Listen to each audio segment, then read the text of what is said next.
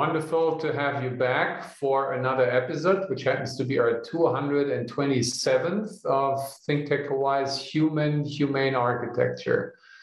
And while we're in the sequence here of happenings for reasons, this being volume 8, are traditionally broadcasting from our traditional triangle from 3 different parts of the world. Of this triangle, we're unfortunately missing our one leg today, who is DeSoto Brown, back in Honolulu, Hawaii, because you're a little bit under the radar, DeSoto, so hopefully, get better for sure. So sorry for that. Hope you feel better soon. But we have us back from Long Beach, California, our leisure legacy legend, Ron Lindgren. Hi, Ron. Hello, Martin. How are you? I'm good. Thank you. And I'm broadcasting live, as you can see here, from a not that known place back in my home country in Germany, which the DE stands for Deutschland. And this is Koblenz. And for that matter, can we get the first slide up, please? Because this has been some time travel for me, that I was traveling through the center west part of my native country.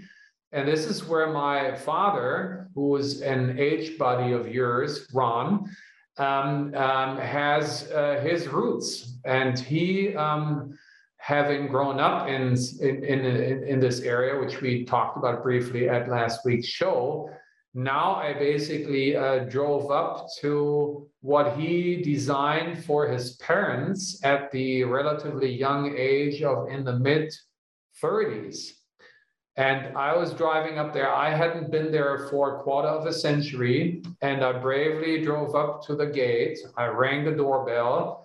I said, I am the nephew of the original owner, and I am the son of their son, who is your architect. And to your surprise, Ron, because you were the house, you just shared your memories that you had designed back home in Illinois, the one and only home, you didn't have the initial refreshingly, warmly welcoming response that I had, because all they said was, oh, come on in. Right? You want to quickly share your experience that was sort of in a similar situation, please? Yeah, when I was in school, one summer, I wasn't working in Europe, which was the great opportunities I had while an undergraduate, and I was working in a local architect's office, a very young firm. And they gave me the primary responsibility of designing the only house I've ever had the opportunity to do. A little one-story brick house surrounding a courtyard that brought light deep into the home, and light and air and the sense of the sky and all the good things that courtyard houses provide intrinsically. So some 50 years after I designed it, I went to the front door, and a housewife came, and I was holding actually a set of the original drawings in blueprint form. And I offered them to her, and she offered me to get out of her doorstep and get away. She had no time for me. So I did not get the welcome opportunity. Later, a second owner, some years, 6 or 7 years after that, invited me in, and I found that unhappily the amount of glass in the central courtyard had been diminished somewhat by some strange wall construction, but the home was so beautifully maintained that was the good part. So just like life, good and bad. Exactly.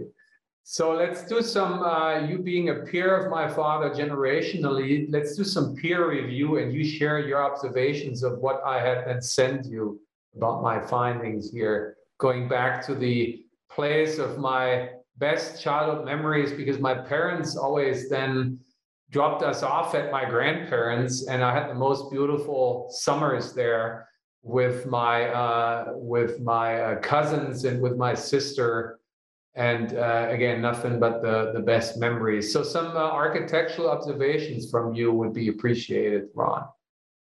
Yeah, I really appreciated what I saw in the first time, without you in the picture, of course.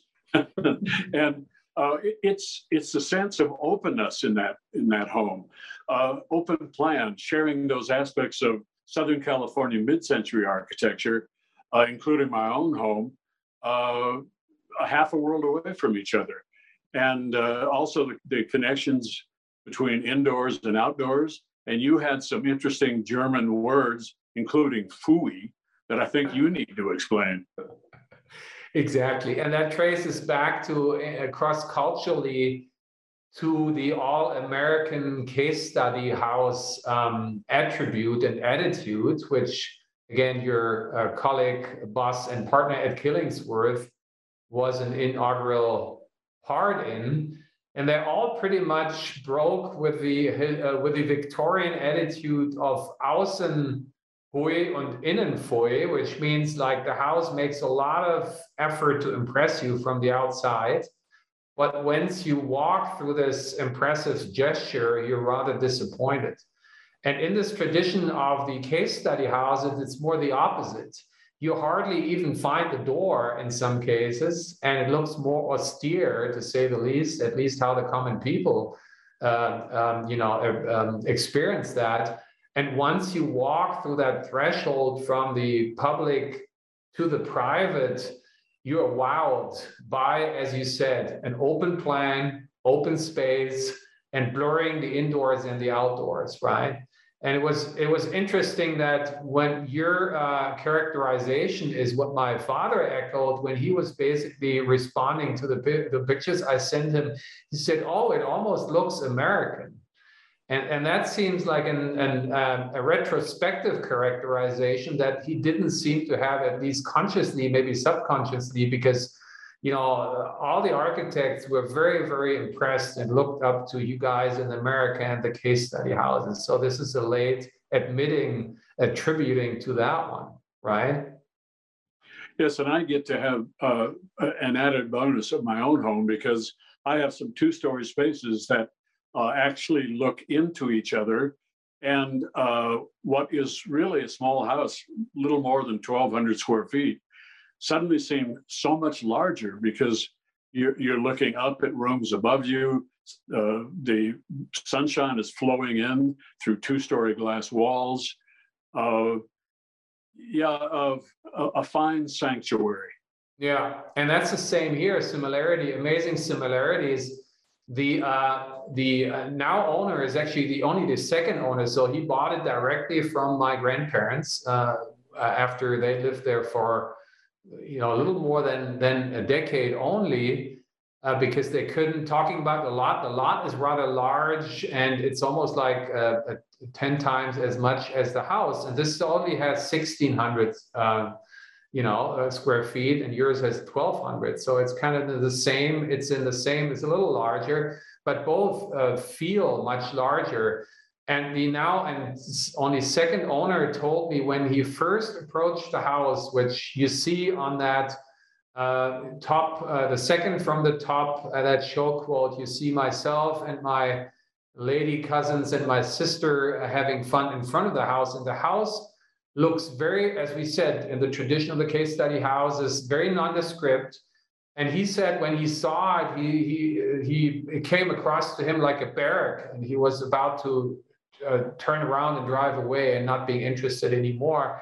Luckily, he was not doing that and walked inside and saw what you see on the bottom picture, that sort of large sort of living landscape, as you can call it, with a fireplace as the main archetypical anchor in the center, and then all the beam structures basically, spreading out from there like an umbrella. So you can almost call it tropical. Rockwood has a project that he calls the umbrella house. This, of course, has to be heavily walled outside, because again, we're talking temperate climate here. We're not talking California. We're talking about Illinois. So here we go with the analogies.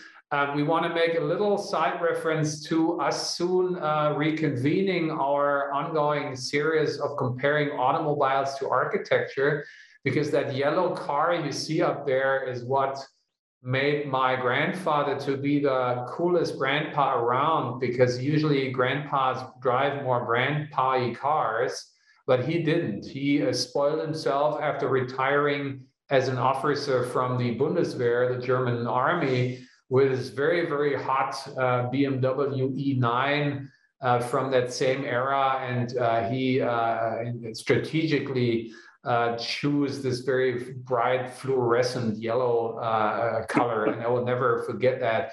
And I once, there was a surreal situation on one of my many flights back from the heartland, when it was still in Nebraska, in the prairie where you're from. I was browsing through an automotive magazine that the airline happened to, hand out.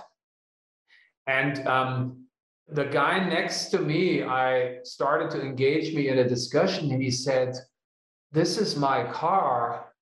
And I said, "No, this looks like my grandpa's car." And it turned out to be that he bought it from my grandpa. Isn't that surreal? And it happened to be us in a plane half around the world, opening a magazine, which was like a vintage car magazine, right? So totally, totally surreal story. Anyways, yeah, talking house and landscape, interior-wise, and open plan and flowing spaces. This house is privileged to be, as the Google image at the very top right shows, to be fronting a forest directly.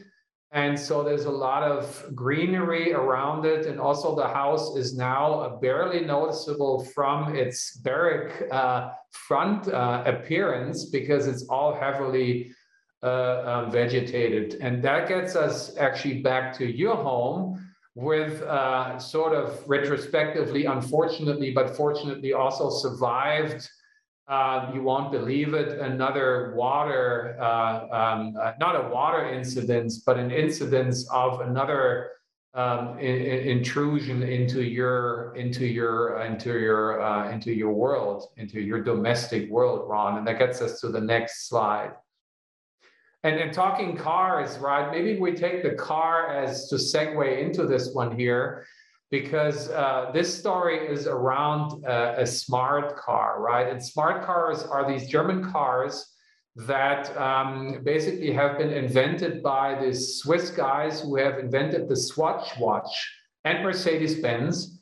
And they wanted to, just like with a watch, make cars accessible to most people, to all people, also to people who couldn't or didn't want to basically buy big cars. But the reason, I think the car parking, which is not yours because you are a fan of German cars, which we will get to later in the car shows, but currently you have your Audi A4 that talking water incidents, your water pump broke, right? So this is never ending. Hopefully it's ended now. Happy New Year, different year. Water damages are over, period, right? So just now I'm thinking this is another addition to water pump damage you had, but now your Audi is back. And so here, this is not your Tacoma, but Americans basically used to refuse small cars because they said, I'm too endangered in a small car. But share your memories that you had once seen the substance of a smart car that amazed you, right? I seriously considered buying a smart car. And when I went to the dealer, on display, they had just the frame of the car up on display. And this definitely small car was incredibly reinforced with its steel frame. And I'm willing to bet, from just my memories of that, was that car was probably even safer than larger cars, because the German engineers had really considered the car and the passengers holding up in case of an accident. And I think it was almost the most rollover proof car as far as damage to passengers that I've ever seen. There you go. But that being said, that Americans bought it, and as you found out the hard way, it's it is so safe and sound and bullet-like that it caused another intrusion on your escapes, right? Report about that. Yeah, the pictures at the top left and top right show the fact that my home is really lost in the greenery. I'm fronting, as it shows on the upper left, a beautifully manicured hillside held up by a concrete wall that in itself is beautifully manicured with ground ivy. And then to the right is my own home entry, which is merely lost in ferns and vines and tropical like bamboo. And I had been so proud of my house, of course, and then lost it for 3 or 4 months when I had a pipe burst and I had water damage. The same week that my old furniture and furnishings and my precious books and things were coming back to the home, and I was distributing them and finding myself again in familiar surroundings, a woman in a smart car swerved to avoid a head-on collision with another neighbor, apparently, and ended up driving her little smart car diagonally right through my gardens, which I had been so proud of. What was the loss? 30 years of tending a grove, that's probably the wrong term, but I'll say a grove of roses that I had really loved and cared for. They were gone, they were torn out. And almost all of the bushes parallel to the street were gone, flowering jasmine. And after the trauma of the house damage repair and what it takes to get through that, all of a sudden, my front garden was also something I could not be proud of anymore. There's an old saying about that for those who find themselves behind the 8 ball, infamy, God's got it in for me. But the lesson I learned from the home is just jump into it, take it day by day and get it done. In this case, the woman driver was so embarrassed, and we were so glad that obviously that she wasn't injured at all. And I got an estimate from a gardening company as to what it would take to have them replace it. I gave her the check, and a day later she gave me a check. The replanning's done. It'll take some time before the home will look as good as it did before, but it will in a year's time. And again, think these kind of travails, when they don't kill you, make you stronger. So true, as that's what they say, and you proved it. But still, we felt for you, Ron, in this time, and we thought, couldn't we just make you leave all this misery, hop on a plane, get back to your Hawaii, our Hawaii, and relax a little bit? And so obviously, we would have liked to have you stay with us, which we get to later. But next slide gets us back to hospitality design and the appreciation of it. And the recent ranking that we had shared at the beginning of this show sequence here, where of this magazine that you will remind us of now, you were scoring the top pole positions with your projects.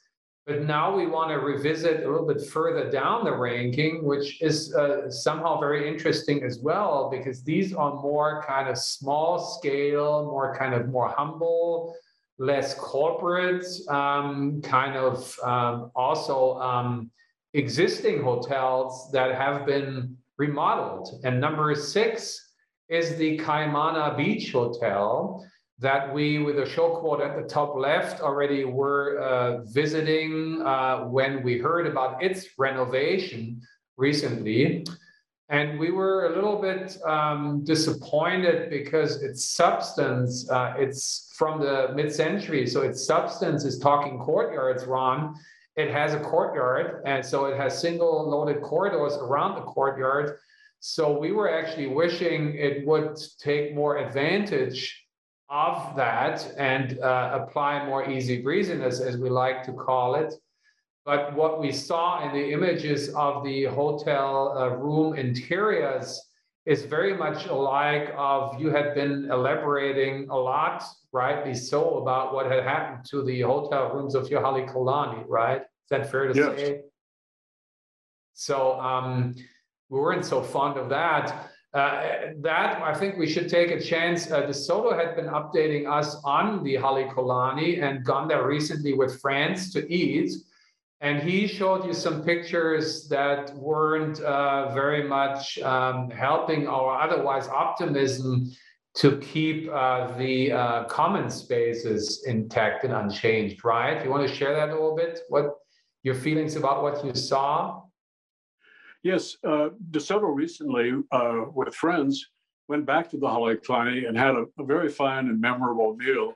He sent me a few shots of the original lobby, which is furnished with the only working fireplace in all of Waikiki, which has been there ever since C.W. Dickey designed the Lures house. The lobby space, I hardly recognized it from what my interior designer did when we took it over and re-renovated the building. The owner, a Japanese gentleman who happened to be a Francophile, had purchased himself with his own money a very strange and eerie painting called After the Ball. It hung in a prominent position right above the fireplace. And it was gone. And in its place was something that I would not even use the word art to describe. And the furniture itself was also rather stiffly arranged in the room and not so casually placed, so that it looked, comfortably lived in. It was just an example again of someone thinking that something has to change, and why, I don't know. Yeah. And probably people can call us really subjective and biased, right? Because you're the creator. And again, I was introduced by our exotic escapism expert, Susanna, to your place that we fell in love with and with each other. And so, we're highly biased, right? And the origination of that painting, you guys just go back to the shows with you, Ron, that you described this very elegantly and eloquently. But I don't think we want to come across as just being grumpy Statler and Waldorf as the Muppet Show figures up on the gallery there, right? And just ranting. Because, for example, I got you very excited about the artwork of Kaili Chun. So I can see you, Ron, when they would have replaced that picture maybe for a little while with an artwork of Kaili that tried to really engage with the history of the place and its projection. I'm sure you would have been fine with that. And as you said, only if you replace things that are there for a really good reason and you switch them out and you replace them with something worse, then there's a problem, right? Yeah, the painting was eccentric, yes, but extremely interesting. And the idea behind the lobby in the original renovation that I and my interior architect took on was that in some respects it would be something like still furnished as it was in the 30s, almost a kind of maiden aunt aspect to it. Nothing stiff, nothing particularly modern, but something harking back to those glorious times back in the 30s when the Lures house was still built. And eccentric, memorable things, I think, should remain to be eccentric and memorable for a guest experience of any hotel. Yeah, indeed. And the proof of evidence that you're open to these things is actually another rankings here. One is the Surf Jack Hotel, which comes in at number 8. And that's a hotel that's mid-century and it's been updated and refreshed, not to its origin, but interpretively there were several Docomomo events in there. And speaking of these, when we had you as our keynote speaker at the National Symposium, we basically set you up in another retrofitting of a hotel, and that is the Lelo. And its lobby we see at the very top right. And explain us about that, your experience in that one, Ron. Yeah, what a great stay at a hotel that I had not heard of. It had been renovated. The lobby experience was open to the air on all sides, easy breezy, with a restaurant attached to it, which also provided some outdoor dining space. And they took it upon themselves to use some aspects of Hawaiian kitsch. I'm talking about surfboards and Hawaiian shirts, and in the rooms there was large leaf bamboo wallpaper that was obviously harking back. It almost reminded me of the hotels in Los Angeles that made such giant flower wallpapers famous. And from my room, I had a great full view of the Pink Palace. I couldn't have felt more in Honolulu historically than that, and had a very enjoyable stay, and suggest that people consider that if they're bringing friends from out of state for a stay. The Lelo got its honor in a little lower down the list for good reasons. Yeah. And again, we feel bad. We should have put you up in your hotel, the Halekulani, but due to its price range, that was not possible, right? So we're talking about more budget hotels here, right? So, and the building of where the Lelo is in is a rather average. I think that's fair to say, mid-century modern building, good in its bones, and orientation is right, Malcolm Mackay, and it has lanais, right? But architecturally, it's not one of the most prolific ones. But really, the touch up, the renovation really improved it. And there's a big, large outdoor restaurant area open to the sky right next to this lobby, where when Suzanne was over last time, we really had a good time. So that's improvement, and it just proves that you're not basically stuck in nostalgia and you're basically not open to evolution. No, you just prove that you're welcoming sort of contemporary interpretations of a tropical exotic, as again exemplified here in the lobby that we see with the breeze block screen that has the pool behind, and rather outdoorsy furniture and the very jungly vegetation in there. So we're at the end of our exciting 28 minutes, and with that image at the bottom right is basically giving us a clue where we're going next, because we're ongoing sharing our water damages. And that will happen in what you see in here, which I'm a little jealous now that we didn't show up on the ranking here, because it's my home back on the island in the Waikiki Grand Hotel, which has been featured here in the prestigious Monocle Travel Guide series. And this is from their promotional video. And it was incorporated and featured there because of its vintage signage in there. But what happened in that building as my contribution to the water damage series, you have to wait until next week. And until then, stay all healthy, first of all, and DeSoto in particular, and happy. And please stay vintagely tropical exotic as you rock. And see you next dry. week. And dry, yeah. See you next week. Bye-bye.